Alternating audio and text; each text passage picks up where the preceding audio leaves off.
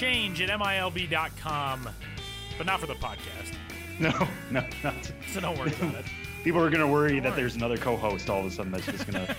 It's a day of change. No longer are you subjected to Sam... No, not at all. Hello, Sam. Hello, Tyler. For it is I, and for it is you, who is still indeed. here. It is indeed. Tyler Mon, Sam Dykstra, this week's episode, the 185th of the Show Before the Show podcast from the brand new looking MILB.com. My name is Tyler. His name is Sam. And if you go on right now to your computer, to your tablet, to your mobile device, MILB.com, fresh and clean and responsive and awesome. We got a brand new look on the site. It's great. Yeah, we do. It's all those adjectives you use to describe it. I think the big one is responsive for folks. A lot of people might not know what that means if you're not in the content creating business like we are. Responsive just basically means it's going to look the same on your phone as it will on your iPad, as it will on your laptop. Right. It's going to move with the shape of the device you're using. So, it's going to look a little different, but on your phone, because certain things are going to collapse on top of themselves. But all the stuff that's on the homepage now is going to be there on your phone, on your laptop, everywhere you take it. So we have some cool stuff now. We've got a mixed feed that's going to be a lot of our stories instead of like these trending topics areas that we used to have. Mixed feed will include tweets. It will include video. All that stuff is going to be right there. There's going to be a leaderboard off to the side. There's also a top prospects thing right there that'll link over to MLBpipeline.com. That'll change as prospect rankings change. There's our stuff on Instagram. There's lists for Ben's Biz content. There's Toolshed content, Organization All-Stars, AFL, all here on the homepage, all responsive, all moving around, constantly updating. So it'll be really cool to see what you guys think about that. A lot of this has happened on team pages already. So this might look a little bit familiar if you're constantly going to your favorite team's homepage.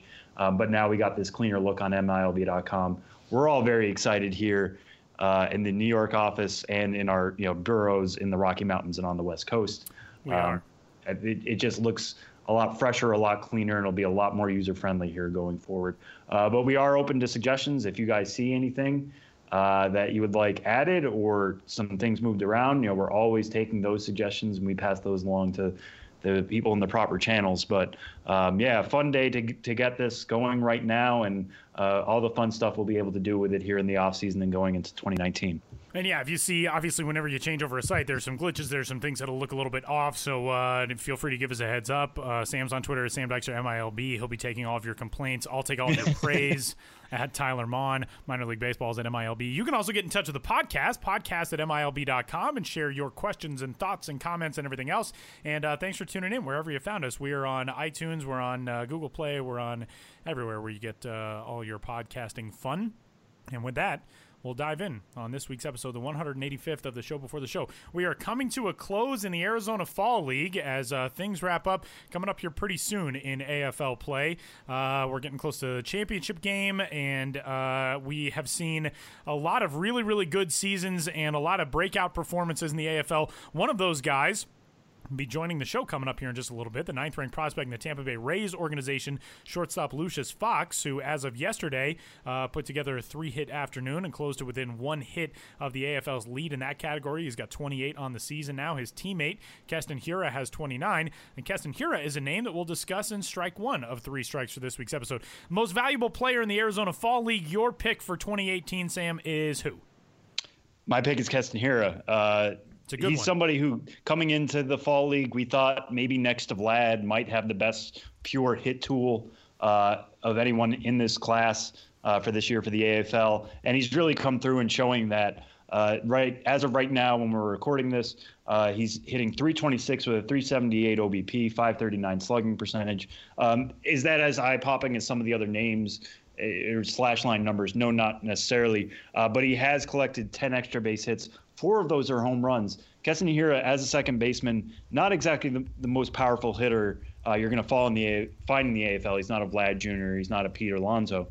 He only hit 13 home runs this year between Class A Advanced Carolina and Double A Biloxi. But as things stand right now, he's got 4 homers in 21 games, so he's adding that a little bit to his game. Also has 7 stolen bases.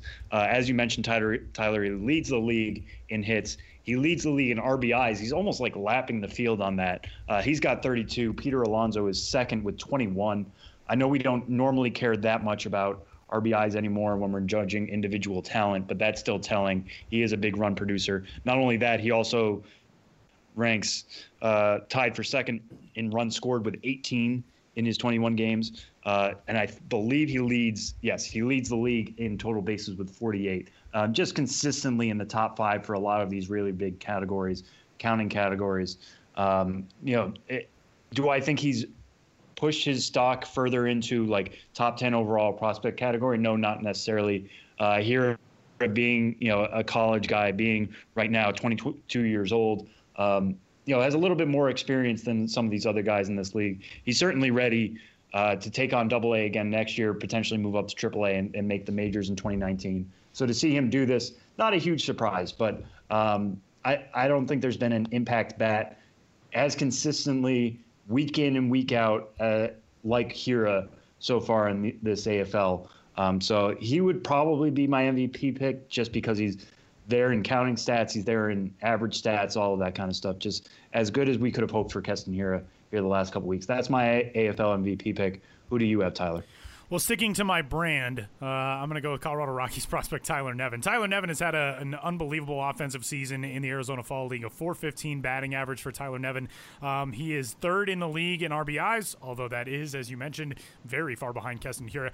Keston Hira, by the way, with 32 RBIs, that's the first 30-plus RBI season I think since 2010 in the AFL, if I remember correctly, 2010 or 2011, which is pretty impressive stuff. But outside of the .415 batting average for Tyler Nevin, he's only played in 16 games, but the on-base percentage is one thing that really stands out. The slugging percentage is eye-popping. It's at .585. The on-base percentage is .529, which is over 50 points higher than any other player in the league. He's walked 15 times in those 16 games.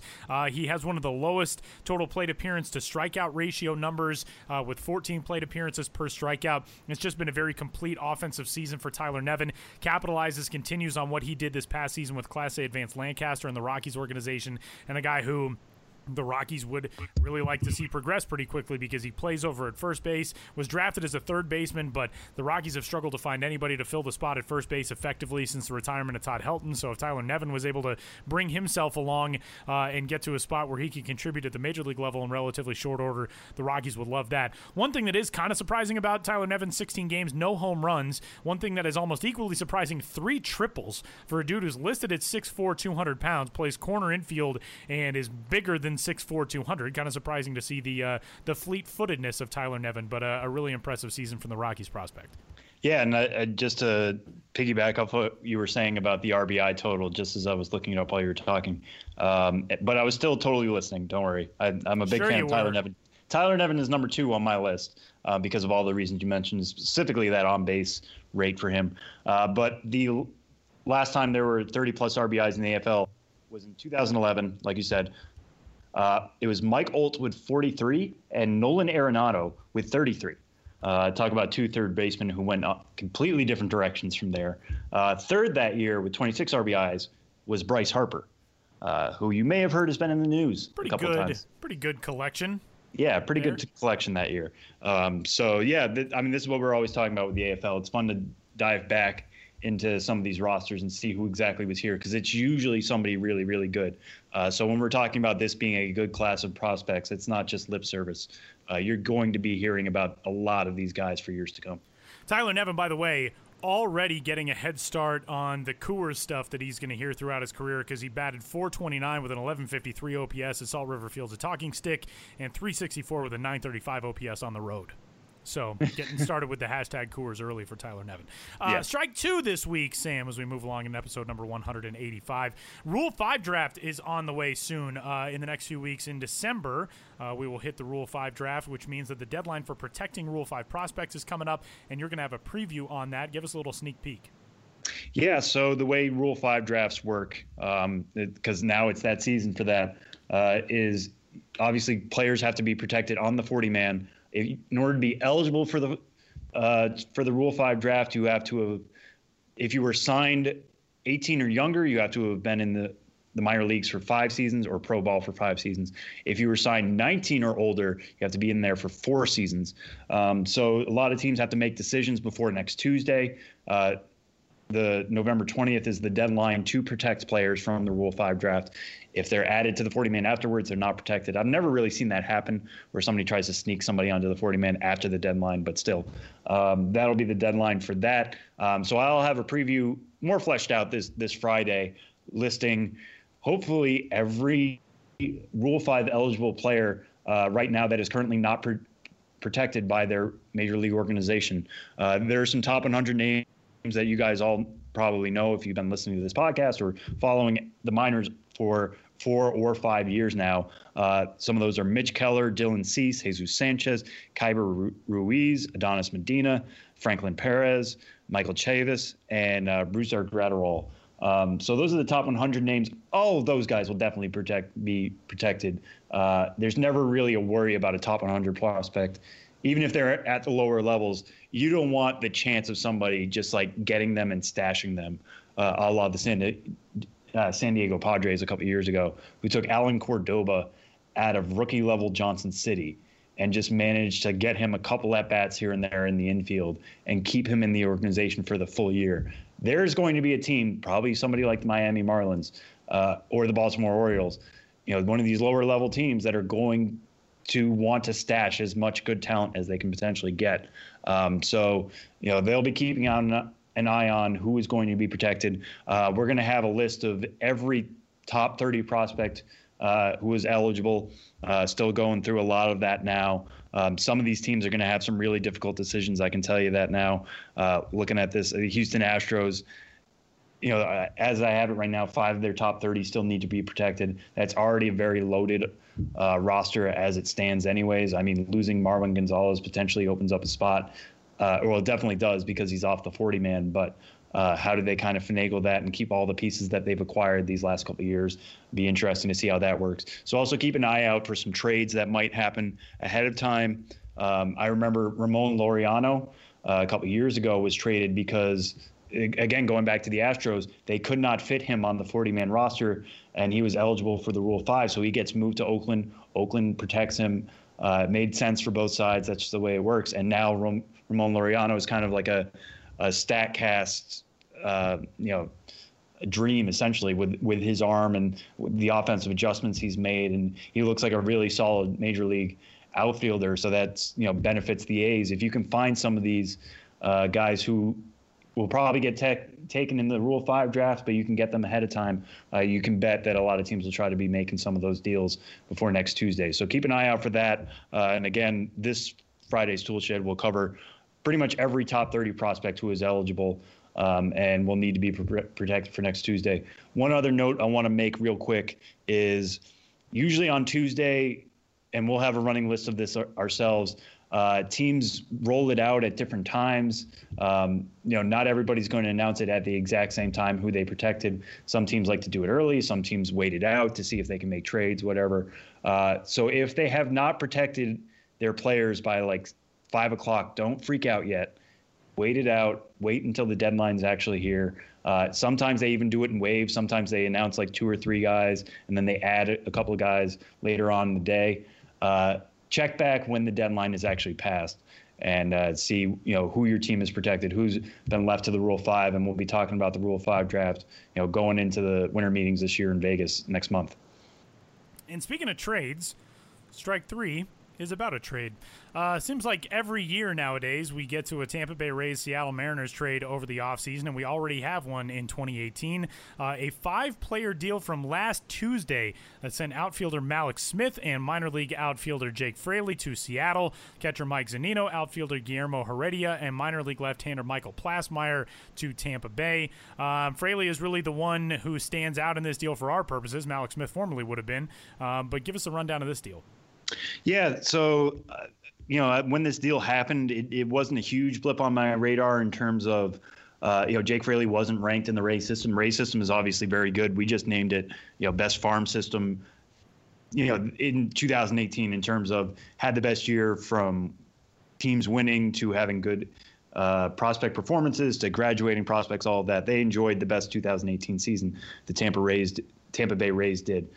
Jake Fraley, not amongst the top 30 prospects, didn't quite fit into our purview from there. Neither did Michael Plasmeyer, who goes from Seattle to Tampa Bay. So we tweet out the player pages and all that kind of stuff.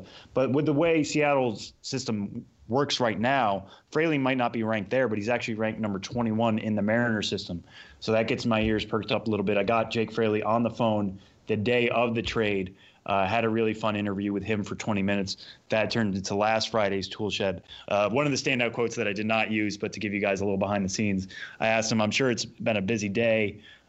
You just got traded, everything's official now. What has it been like today? He's like, well, it's still changing a lot of poopy diapers. So it didn't sound like much was really changing on his end yet. I mean, he still had to meet, he got calls from the Rays officials, he got calls from Mariners officials, all that kind of stuff. But in terms of what is changing on his day-to-day this offseason, not much has changed quite yet. But what made him into somebody who the Mariners actively wanted, and that's what he said, when he talked to the Rays, they all said, listen, during these negotiations, the Mariners really asked for you. They're somebody, you are somebody they wanted back in this trade, and you should feel wanted because of that. And he did sound that way. He sounded actually touched by that message. But what he was able to do this year, played 66 games at Class A Advanced Charlotte, really went from somebody who was a pretty good hitter at LSU, strong program, obviously, had some injuries, had some stuff he had to deal with in his first two seasons, comes in this year, again, deals with some more injuries to begin the year, which was unfortunate. But, by the time he got hitting in the FSL, he was one of the FSL's best hitters, as things turned out. In those 66 games, he hit 347 with a 415 on-base percentage, 547 slugging, 4 homers, 11 steals. His best tool right now is his speed. That's something he's always said, that's always been with him, but he wanted to be more than that. And the way he's been able to turn that around is a story we hear quite often nowadays with guys retooling their swing. So for him, he met with somebody, a hitting guru down in Miami, where he lives now in the offseason with his family. And they worked on, during his days at LSU, he felt like he could just kind of throw his hands at the ball and make contact that way and, get the most out of his speed, and he'll pick up a couple of hits. But what he really learned in his first two seasons, after he got taken with his 77th overall pick in 2016, was that's not going to work in the pro ball. I need to adjust very quickly. I can't just wait for the results to happen. I need to get on this, be proactive. So he started using more of his body. He says that my hands are the last thing to fire now. It's no longer, let me just get my hands on the ball and we'll make things work from there. It's making the legs work, making the butt work, making the core work, making sure everything else is in place. So by the time he is deciding to swing, he's getting everything behind it. And we're talking so much now about swing path revolutions and all that. And he even mentioned, I look at my ground ball rate and I realize even with all the changes I made, that's still pretty stagnant. That's the next thing to come. So if you're the Mariners, you're excited about the changes he's already made. That's made him, he was a well above average hitter last year in the FSL. He had a 172 WRC plus. That was second amongst the 102 batters with at least 250 plate appearances in the Florida State League. That's just behind Austin Listy's 189, who Austin Listy is now in the Arizona Fall League doing quite well for himself there.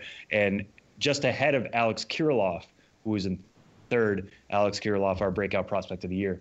So if you're looking for somebody to break out next year, I would put Fraley on that list, absolutely. The speed's already there. He can play some defense in the outfield. If he can start turning this around, start to add a little bit more power to his game, get the ball in the air more consistently, the Mariners are going to enjoy, another outfield prospect that they desperately need given the state of their system right now.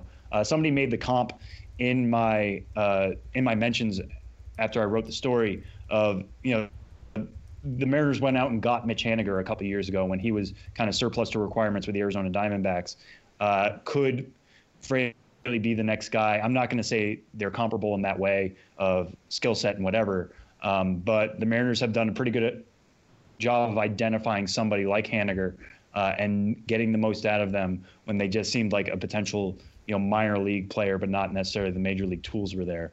So keep an eye on Fraley going into spring training, his first spring training with Seattle, and what he can do, likely starting at AA in 2019. One foul ball, news announced just a little while ago, according to several news sources and I guess an actual decision. The Fredericksburg, Virginia City Council on Tuesday unanimously approved the development and shared use agreement with Potomac Baseball LLC for the planned $35 million multipurpose stadium in Celebrate, Virginia South, as well as several related amendments, agreements, and ordinances. This would be for the Class A Advanced Potomac Nationals. We're not going to discuss this with Benjamin Hill coming up later. We already recorded our interview with Ben, but it's something that we'll have to tackle because I think we've been doing this podcast now, 5 years? I think we've done this story. We've done the Peanuts are headed for a new ballpark conversation at least 4 or 5 times. This one appears like it may actually be happening. G. Richard Fitzner Stadium has long been maybe the worst ballpark in minor league baseball, certainly since the demise of Bakersfield and the removal of that city from the California League. The Fitz is not a place that brings to mind all of the greatest feelings of minor league baseball when you think about the glamour of the minor leagues these days. So if the Peanuts are indeed on the road to securing a new ballpark, it has been a very long time coming for that organization, and you can continue to follow that development as it goes along. That quote, by the way, was from Fredericksburg.com. Don't want to neglect crediting the story there from Kathy Jett for the Freelance Star. So an interesting development in the Carolina League, which could see another new ballpark there as well. That'll do it for this week's Three Strikes on episode number 185 of the show before the show.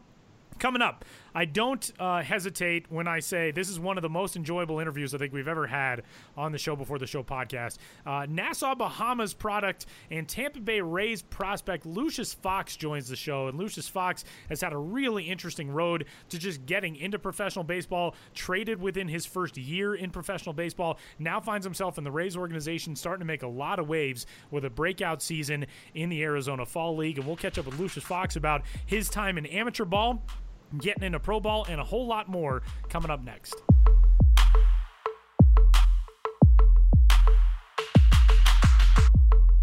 Heading back to the Arizona Fall League this week, where we find the 9th-ranked prospect in the Tampa Bay Rays organization, shortstop Lucius Fox, who's taken part in the AFL with the Peoria Javelinas and getting a chance to be back in Arizona, a guy who started his career in the San Francisco Giants organization, now with the Rays and back in Arizona and tearing things up in the AFL. How has the fall been for you, Lucius? It's been awesome, man. Just having a lot of fun here with, the great group of guys we have here in the Peoria team. Just trying to learn as much as I can and work on my individual game to help me, achieve my goals next year. Well, let's talk about this season and your time in Peoria, because it's been a very productive stay. Yesterday, we're recording this on Wednesday. Yesterday, you had a 3-hit day, and you're within 1 hit now of the AFL lead so far, nearing now the end of the Fall League season. And to be down there and be part of that group, not only to go down and have the success and be among teammates, from different organizations, but to be putting together such a complete campaign for yourself personally. What's the whole experience been like, since you got down there and getting a chance to learn from other guys and play against some really good competition? It's been a blessing, man. Honestly, from the first day the Rays told me that I was coming out there, I was super excited. This has been, I've been watching the Fall League on YouTube and, the Fall Stars game in the past years, just hoping that I could get that opportunity one day. And when they told me, I was super excited, and I knew that was an opportunity to, just get extra at-bats, get extra ground balls, just more reps.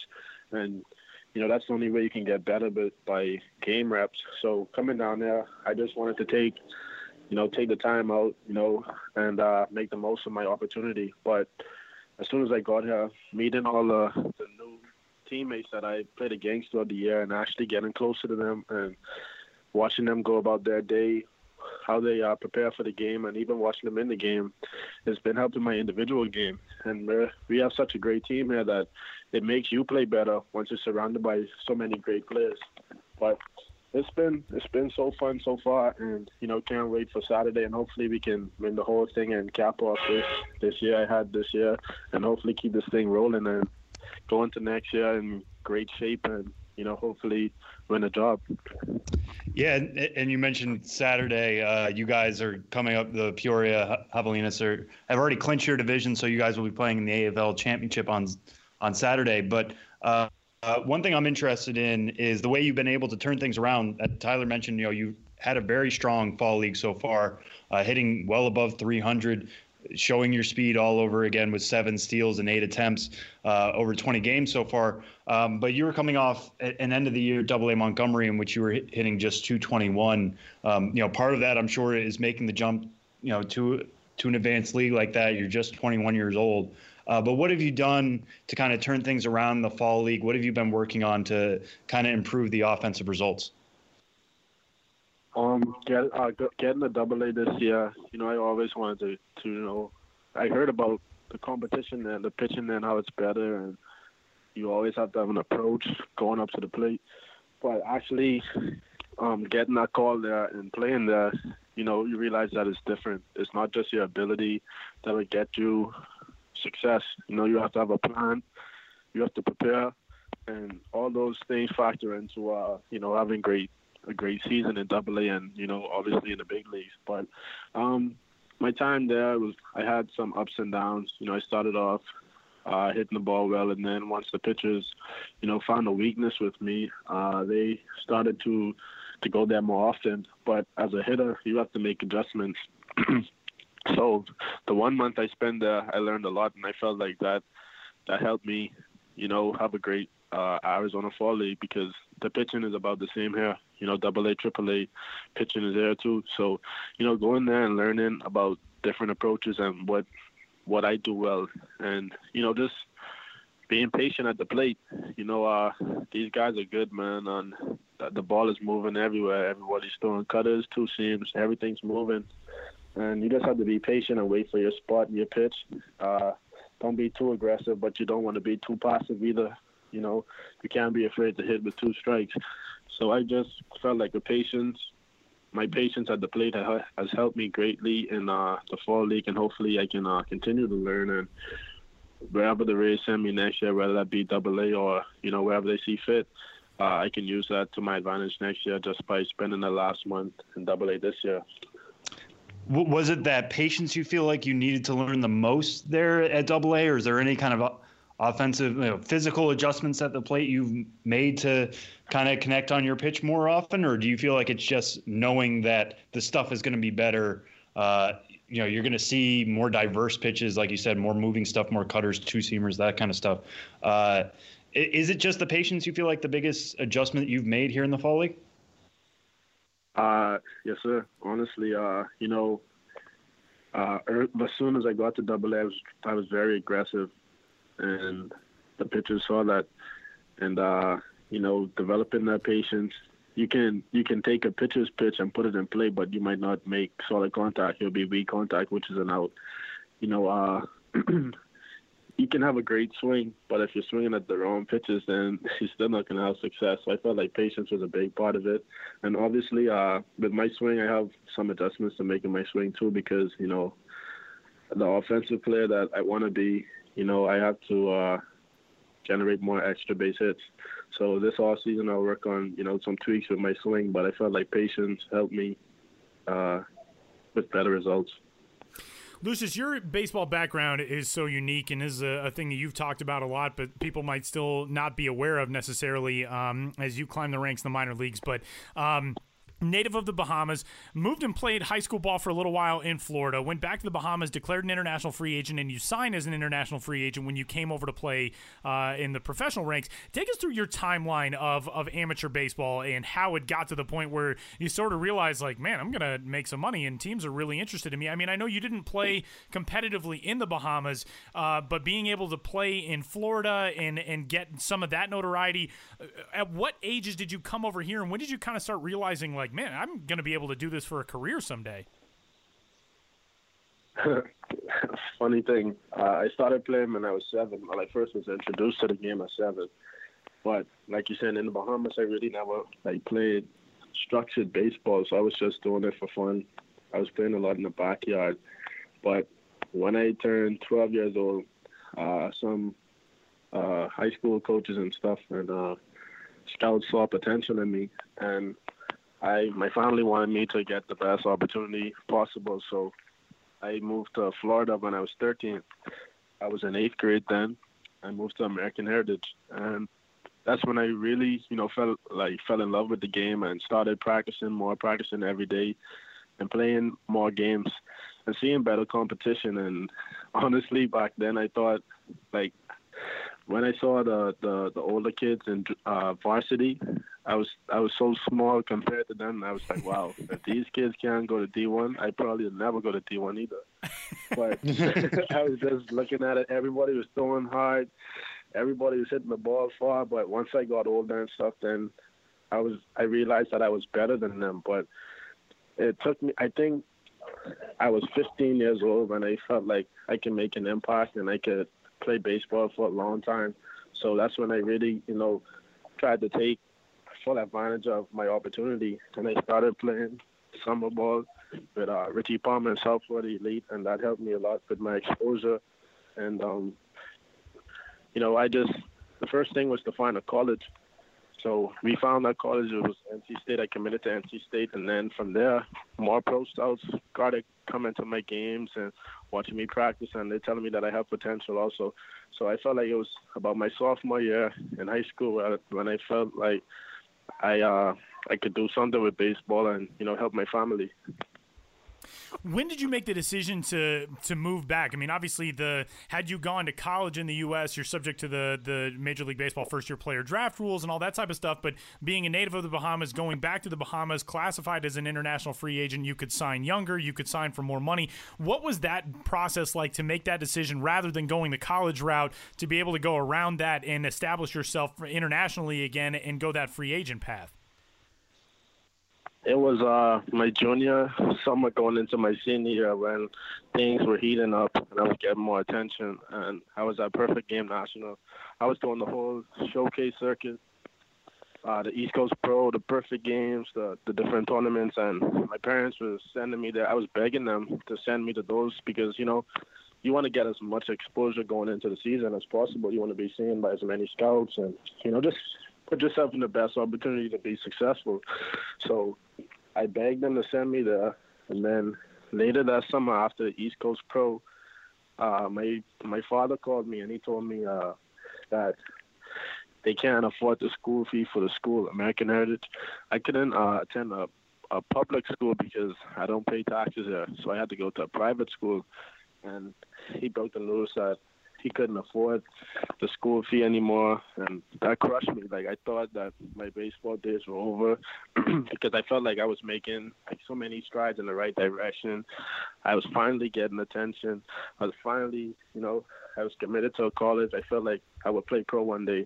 And when he broke that news to me, saying that I had to come back to the Bahamas and, finish school there, it crushed me, honestly. But I had an advisor at the time, and he spoke to me and he told me everything will be okay. Just because I'm in the Bahamas don't mean that, I can't become a free agent and sign a contract one day. So I just kept my head up.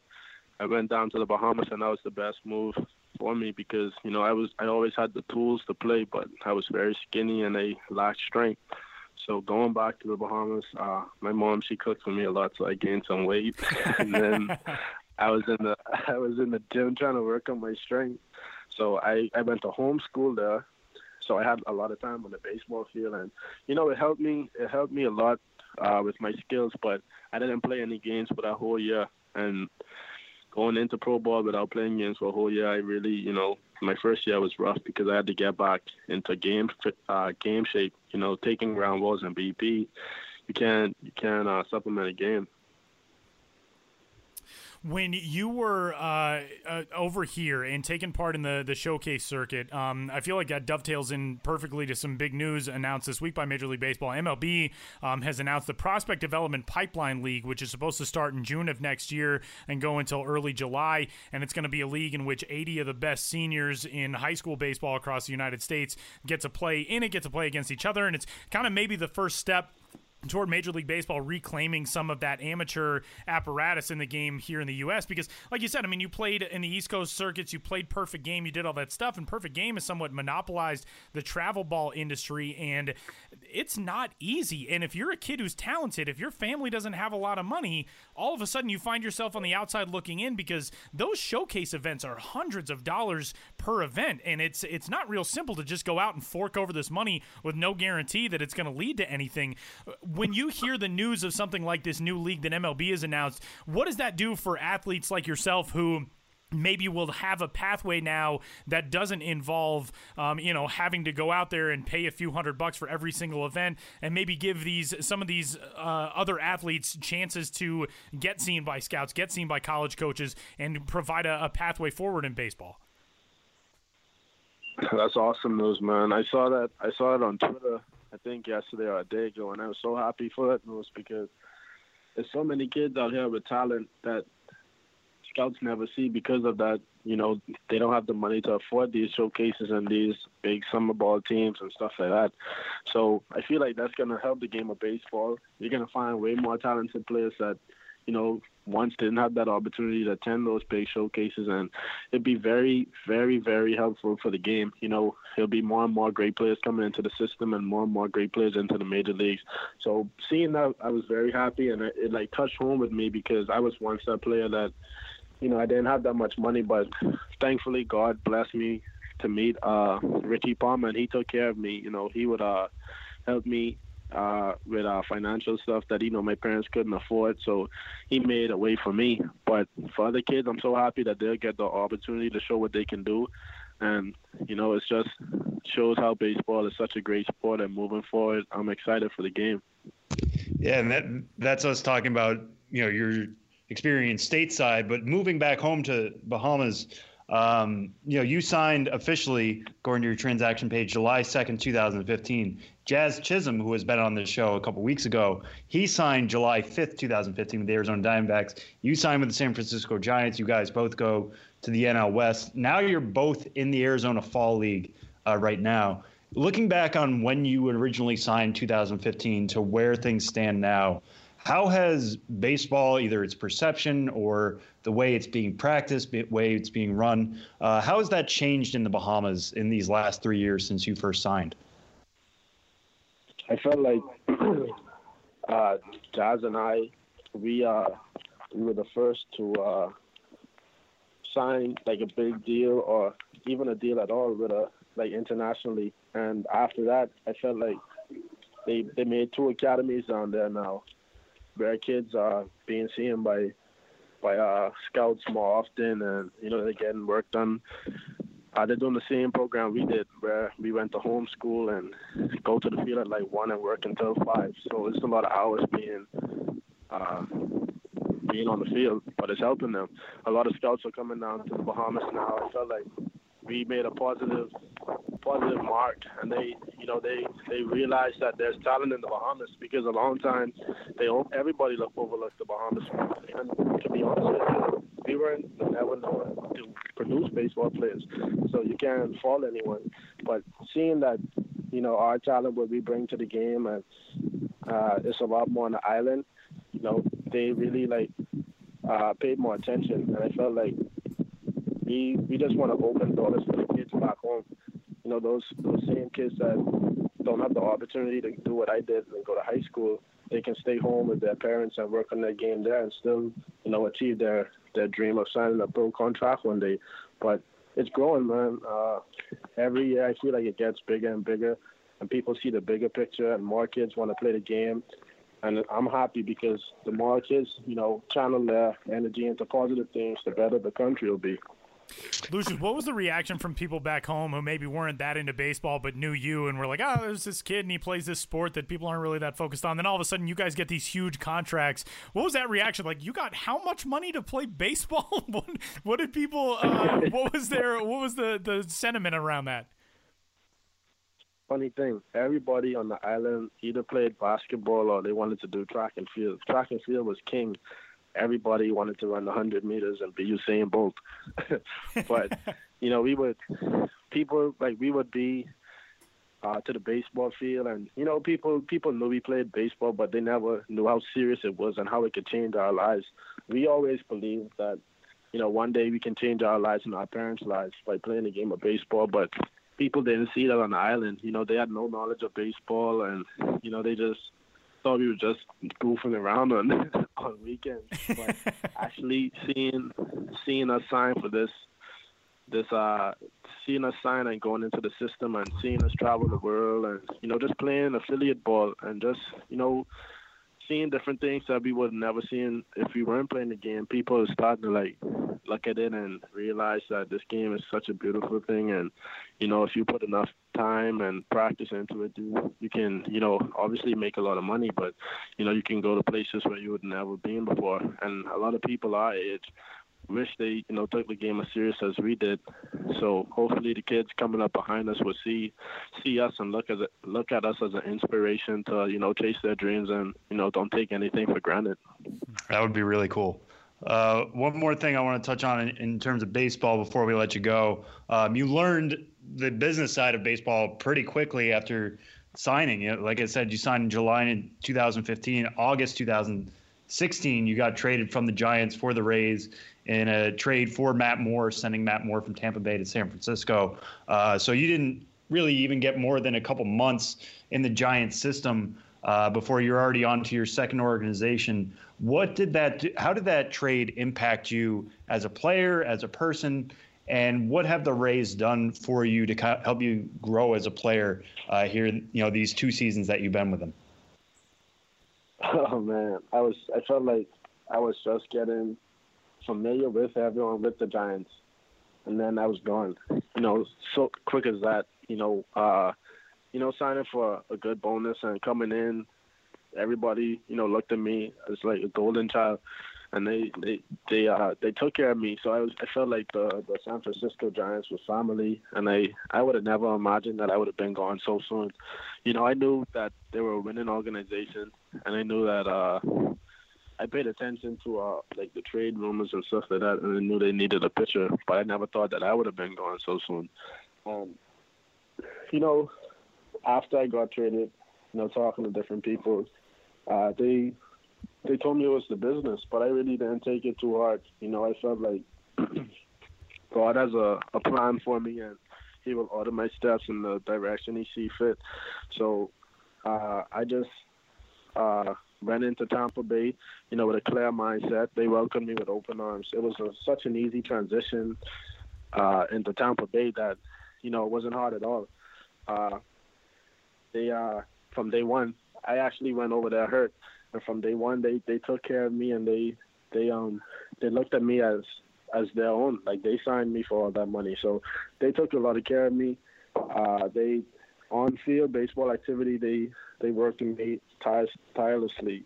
From hitting to ground balls to base running. They just want me to be the best I'll be, and hopefully I can help that team win and make the playoffs at some point. And, the Giants will always be family with me because they were the first people I met.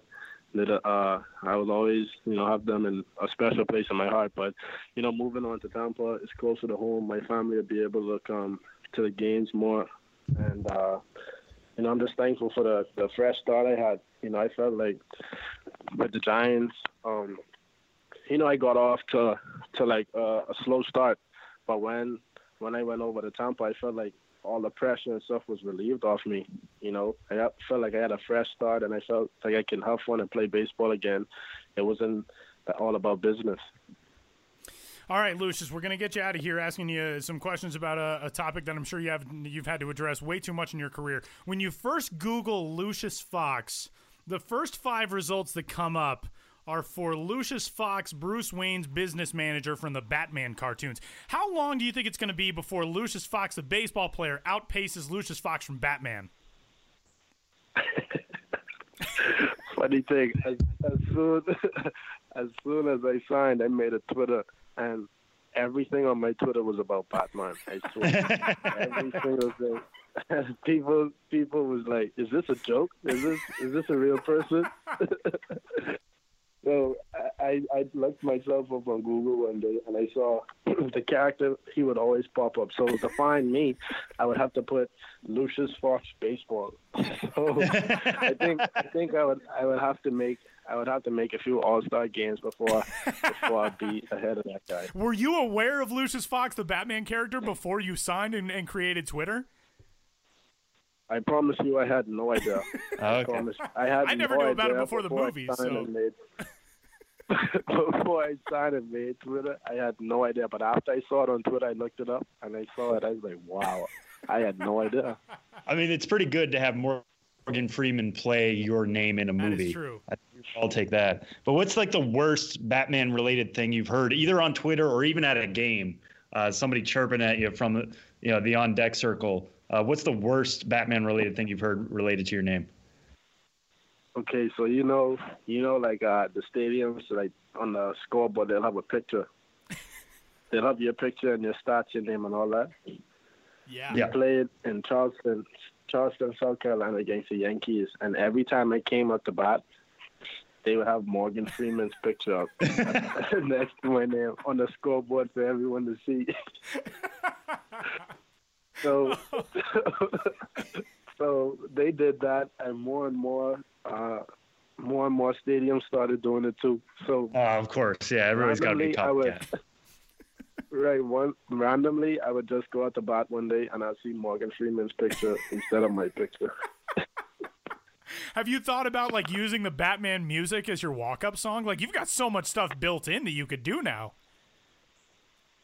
Right, like my teammates have been giving me ideas, so hopefully I'm saving it for the big for the big day. Like when I get to the major leagues, I'll start doing all that. Big league debut. Good. It'll be the Dark Knight theme for Lucius Fox of the Tampa Bay Rays. Going to be some good stuff, and that day could be coming sooner rather than later. Lucius is tearing things up in the Arizona Fall League with the Peoria Javelinas, who are off to big things in the AFL as we near the end of the AFL season. Kind of hard to believe, but we're in the closing days of the Arizona Fall League season, and Lucius right now in pursuit of an AFL hit title. One shy of that lead as we head into action on Wednesday afternoon. Lucius, we can't thank you enough for the time, man. Thank you so much. Congrats on all success so far in the AFL and elsewhere, and we'll be watching this coming season, and best of luck the rest of the way. Thank you guys for having me, man. I follow you guys a lot, and you guys have such great content, and I just want you to keep it up. We'll do it, man. You keep it up as well. Thanks. All right, thank you. Enjoy your day, guys.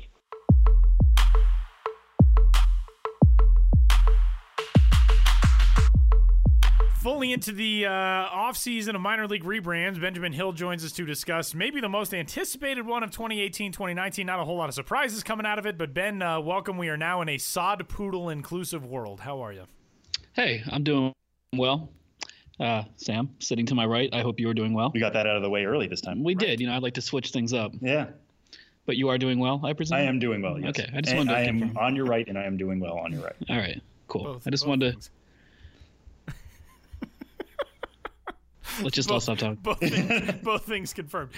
So here we go. The Amarillo Sod Poodles, which, when you announce a team name possibility and somebody writes a song about it right out of the gate, you kind of feel like maybe that's the leader, the one that's got the inside track. And indeed, Sod Poodles, the name of the team that will take up residence in the AA Texas League in Amarillo, Texas, coming up in 2019. Ben, give us the lowdown on the newest additions to the Texas League. Yeah, the Amarillo. I mean, we say Amarillo, but is it technically Amarillo? I mean, it's technically Amarillo because it's what the city calls itself. Yeah. That comes from Amarillo, which is yellow. All right, yeah, I know. I always just feel self-conscious with anything remotely Spanish because I'm going If you want to do the rest of the podcast with a Spanish accent, I'm not going to stop it. Oh, I'm going to stop myself.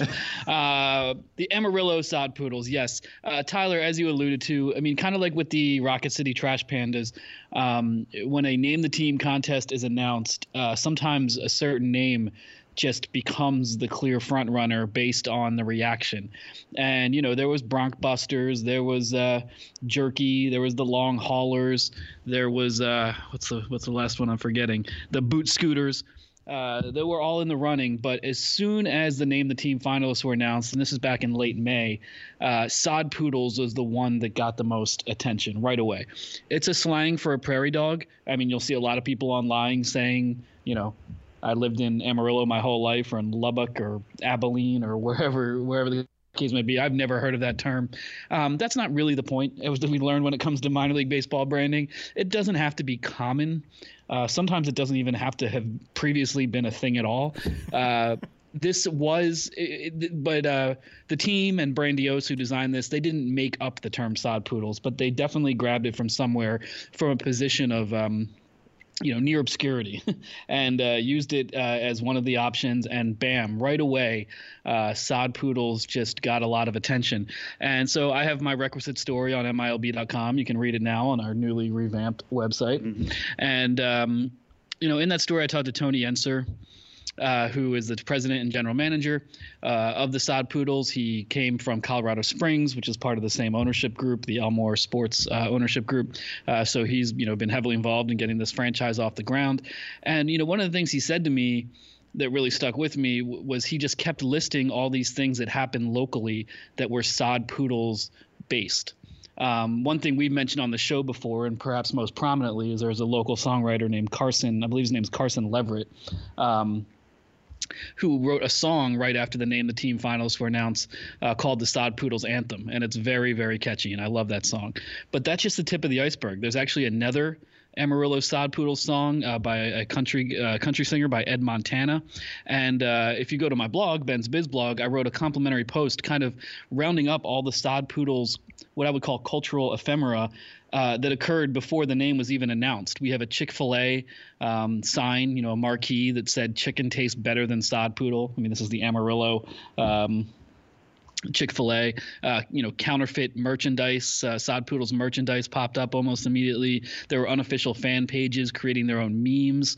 There was a local lawyer, injury lawyer who has and it's embedded in my blog post, who says something along the lines of, you've been in a car, truck, or motorcycle wreck, you don't need a sod poodle, you need me, whoever I am, Dean Boyd. Poodle. Yeah, you don't need a sod poodle, you need me, attorney Dean Boyd. But it was in the air. There was a local bakery that was selling sod poodle cookies, and perhaps most bizarre, or just most unpredictable, the Polk Street Methodist Church, Reverend Tamplin, delivered a sermon called Sod Poodles and Mind Boggles, and that is embedded in the post as well. So I had a lot of fun just kind of rounding up this stuff, kind of based on my conversation with Tony Yenser, and it's the beauty of the internet. So much of it was online.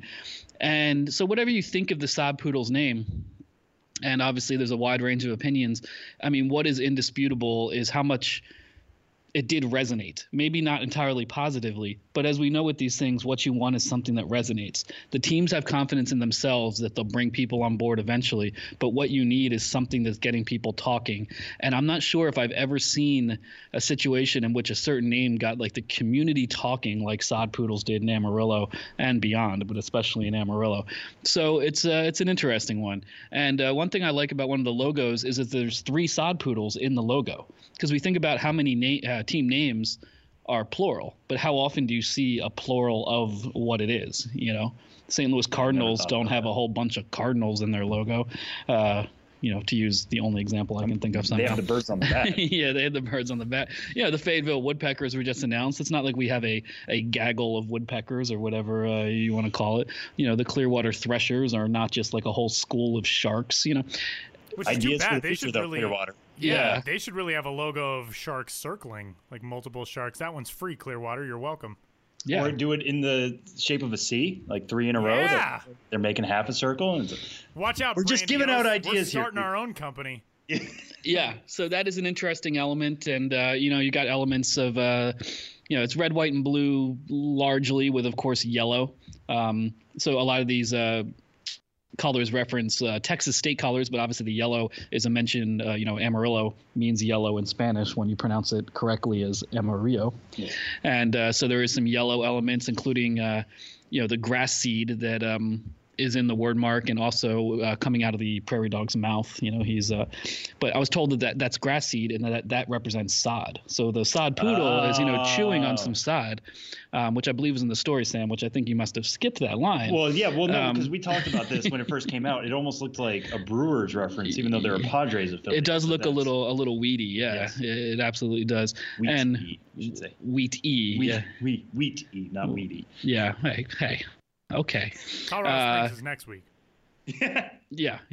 And there's a one of the logos is you understand you don't want anything gun related in any minor league logos, but you've essentially that means one of the logos is a sod poodle who looks like he's like quick on the draw, except he doesn't have a gun. He's just got a belt with Texas on it, and if he had a gun, I'm sure he wouldn't hesitate to use it. This is frontier country, but he's just kind of play acting. I will say we've had many a discussion, especially off air, as to at what point we officially jumped the shark with team names and logos and all the craziness. To have reached the point where a Methodist minister delivers a sermon that includes the quote, "Situations come up and sometimes they just boggle the mind. There are things we don't understand and we can't fully even comprehend them sometimes. Probably all of us could relate to the mind boggle of the recent news that Amarillo is going to receive a professional baseball team. The mascot is a little bit mind-boggling." The fact that this trend has made it now into religious sermons, I think is uncharted territory for the minor league baseball name craze. Yeah, and that's what I found. To wrap it all Amazing. up, that is what I found most interesting about this one. Just how much it permeated the local culture. Pretty amazing stuff. So Amarillo, congratulations on your new team name. Sod Poodles merchandise is up now. You can buy the real stuff instead of the bootleg stuff, which it's some of it was actually pretty good effort. There were a couple of logos that were actually drawn logos that were kind of clever. There was one that was just like everybody rips off the NBA/MLB style of like a silhouetted graphic with red on one side and blue on the other. Come on. Hustle a little harder, Amarillo. But the real stuff is it's up right now, and you can purchase it to your heart's content. Let's move along to the latest edition of the Ben's Biz series. Ben put out a story about the best ballparks, and one of the best ballparks in that list could have qualified for this one, and I think it was a great choice to separate Views as its own category, which is the latest installment in this edition. From just ballpark or ballpark atmosphere or what have you. So this is a really cool story that's up on the site right now. Ben's Biz Best of Views at all 6 levels of the minor leagues. Take us through this group. Yeah, I mean, Tyler, like you mentioned, the first one in the series was best ballparks. And it occurred to me, what I can do a separate Views column without being redundant with the ballparks. I chose a whole different set of 6 and didn't even feel that conflicted about it, which is good. I'm a city guy. I live in the city, live in New York City. But I did find myself going with, I think, for my favorites, some of the more natural surroundings. The article, moving from AAA all the way down to rookie, both begins and finishes with the Wasatch Mountain Range in Utah, which is prevalent in all 3 of Utah's ballpark views. And I chose for AAA Salt Lake Smith's Ballpark, home of the Salt Lake Bees, which is just a beautiful mountain view behind that stadium, which is funny because you're in a fairly major city in Salt Lake, but you have one of the most beautiful natural views you'll find anywhere. And in Ogden, if anything, I think the views are maybe even a little better in Ogden with the same mountain range, just because they're a little more immediate. They are in Salt Lake, they're more in the distance, and it's a beautiful distant backdrop. But in Ogden, they seem like they're just the mountains almost seem like they're directly behind the outfield wall. I was going to say it's almost like they are the outfield wall. Yeah, in some sense. Yeah. I mean, they are very close. So I began and ended the story with those Utah mountain views. With AAA. I felt bad. I didn't pick Charlotte as one of my favorite AAA stadiums, and then I didn't pick Charlotte in the view story. So I felt they got kind of a short shrift because that skyline view in Charlotte for AAA, they did get an honorable mention. And that was the one I was kind of tipping the cap to, because I feel like everybody now, when they think about AAA views, they think of Charlotte. But Salt Lake is tough to beat. And Salt Lake, that view has been there for a much longer time. Mountain's a little bit older. They are. Well, we'll have to double check that. I'm not sure which came first. Sure. Yeah, just to make sure. But yeah, moving through, Double A, I chose Pensacola. They're right on the water. You've got, the Pensacola Bay right behind the stadium, and Pensacola is such a fun town to visit with a very lively beach bar culture, and to be at a ballpark that's on the water and get some fruity tropical drink. I mean, it all just ties in Pensacola. So you got Pensacola Bay leading the Gulf of Mexico in Pensacola. Class A Advance going back to the mountains, but this time it's the Blue Ridge Mountains. Behind the ballpark in Salem, the Salem Red Sox at Salem Memorial Ballpark. Another excellent mountain view in minor league baseball. In Class A, I felt like this was a fairly obvious one. This was the first one I asked you about to make sure it was in here. Yeah, Sam was ready to be preemptively mad at me if I'd gone with something else. I had the @ button. You did. But with Modern Woodman Park, which is on the banks of the Mississippi. They actually have an amazing flood control system in place, but that's neither here nor there, but you can read my story about it. But the Centennial Bridge spanning Davenport, Iowa, where the River Bandits are located, and Rock Island, Illinois, is located on the right field side of the ballpark. And at night, that is all lit up. And you got the Mississippi River right there. And then, I don't know if a view is something that's in the ballpark can sort of qualify as the ballpark view. But, on right field, you have this bridge, across the Mississippi, and in left field you have a Ferris wheel, which is in the ballpark, but especially at night when those are both lit up, that's an amazing thing. And Class A short season, I went with the Brooklyn Cyclones. Got a little flack from people thinking it should have been the Staten Island Yankees with the skyline view there, which I love, but I've been to both those ballparks a lot, and I feel in Staten Island it's no fault of anyone's, but often at night it's kind of a little hard to make out, especially if there's fog.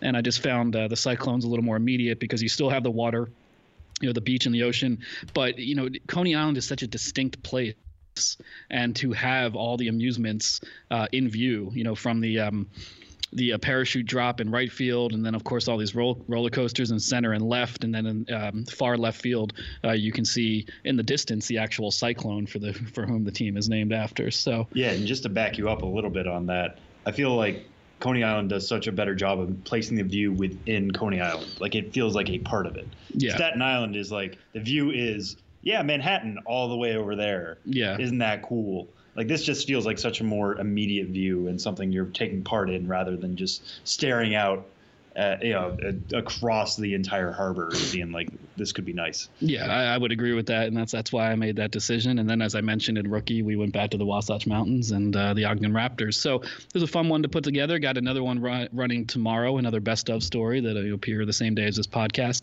where I'm doing my favorite ballpark characters.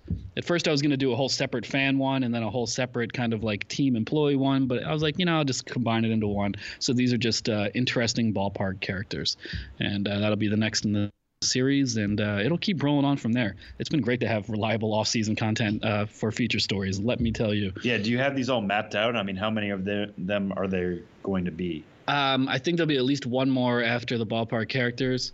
Looking at ballpark quirks, kind of like memorable architectural quirks of the ballparks. And I was thinking after that, maybe not so much, maybe a slight deviation, but after that, we'll be kind of finishing up new logo season, and I just might do my favorite logos just in every level of play, because if there's anything we know from doing this job is, I think that's the one that'll get people talking the most. So I might do that just to little clickbait for you, but it'll be very well written clickbait. The season of rebranding does not slow down really from here. I mean, eventually it will, but coming up next week, another team in the same ownership group as the Amarillo Sod Poodles, Colorado Springs, formerly the AAA Colorado Springs Sky Sox. Next up, the Colorado Springs / Rocky Mountain whatevers. They will have their unveiling coming up on Monday, and from what we've heard, this is going to be a very interesting one.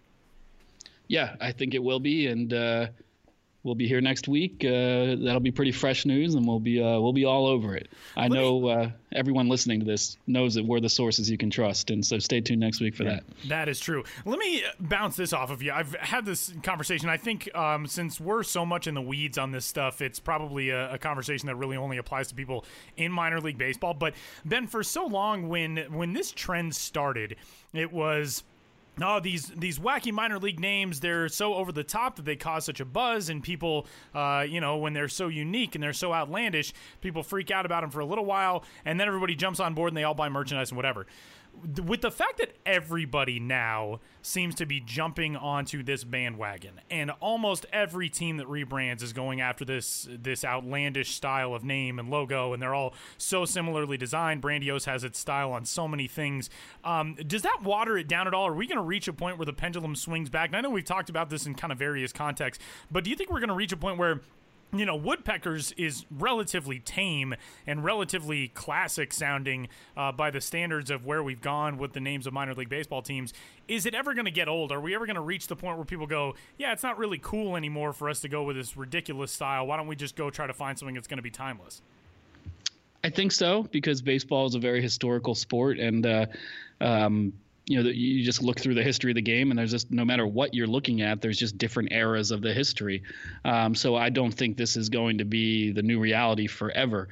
But I think when people like us and people on Twitter who are very tuned into this, and it feels played out to them, and they say, oh, Brandiose, stop, and just would the whole industry stop? I think, you know, and I've said this before, the one thing that you forget is that at the end of the day, success in the local market is what means the most. Right. And the average fan is still not deeply tuned in to what the trends are. So it still works on a local level. But as we talked about, especially with the Trash Pandas, I think we are seeing a higher awareness of fans as this goes on, where they kind of know going in, oh, this is what minor league baseball is now. I don't know if that's like now the majority. I don't think so.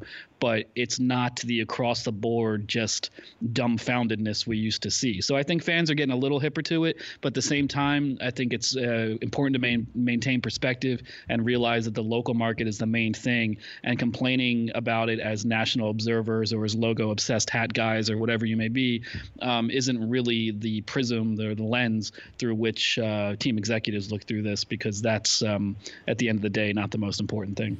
Personally, I don't know any logo-obsessed hat guys, but if I did, I would imagine that they would be very into this conversation. So you don't know yourself, is what I don't know. I've never met him. He seems like a very irritating guy. Hey, I know that guy. He's all right. He's Benjamin Hill. You can find him on Twitter at Ben's Biz. The blog is bensbiz.mlblogs.com. He's got some stuff up on Amarillo there. You can check out that whole sermon in case you're so inclined. And the stories are up on the site right now as well. And Ben, we'll do it again for another one next week. We will, and the week after that, and then indefinitely until from now until the March of Time, something like that. Something like that. I was gonna say death, but it just sounded too morbid. Yeah, no. Thanks, Ben. Thanks, guys.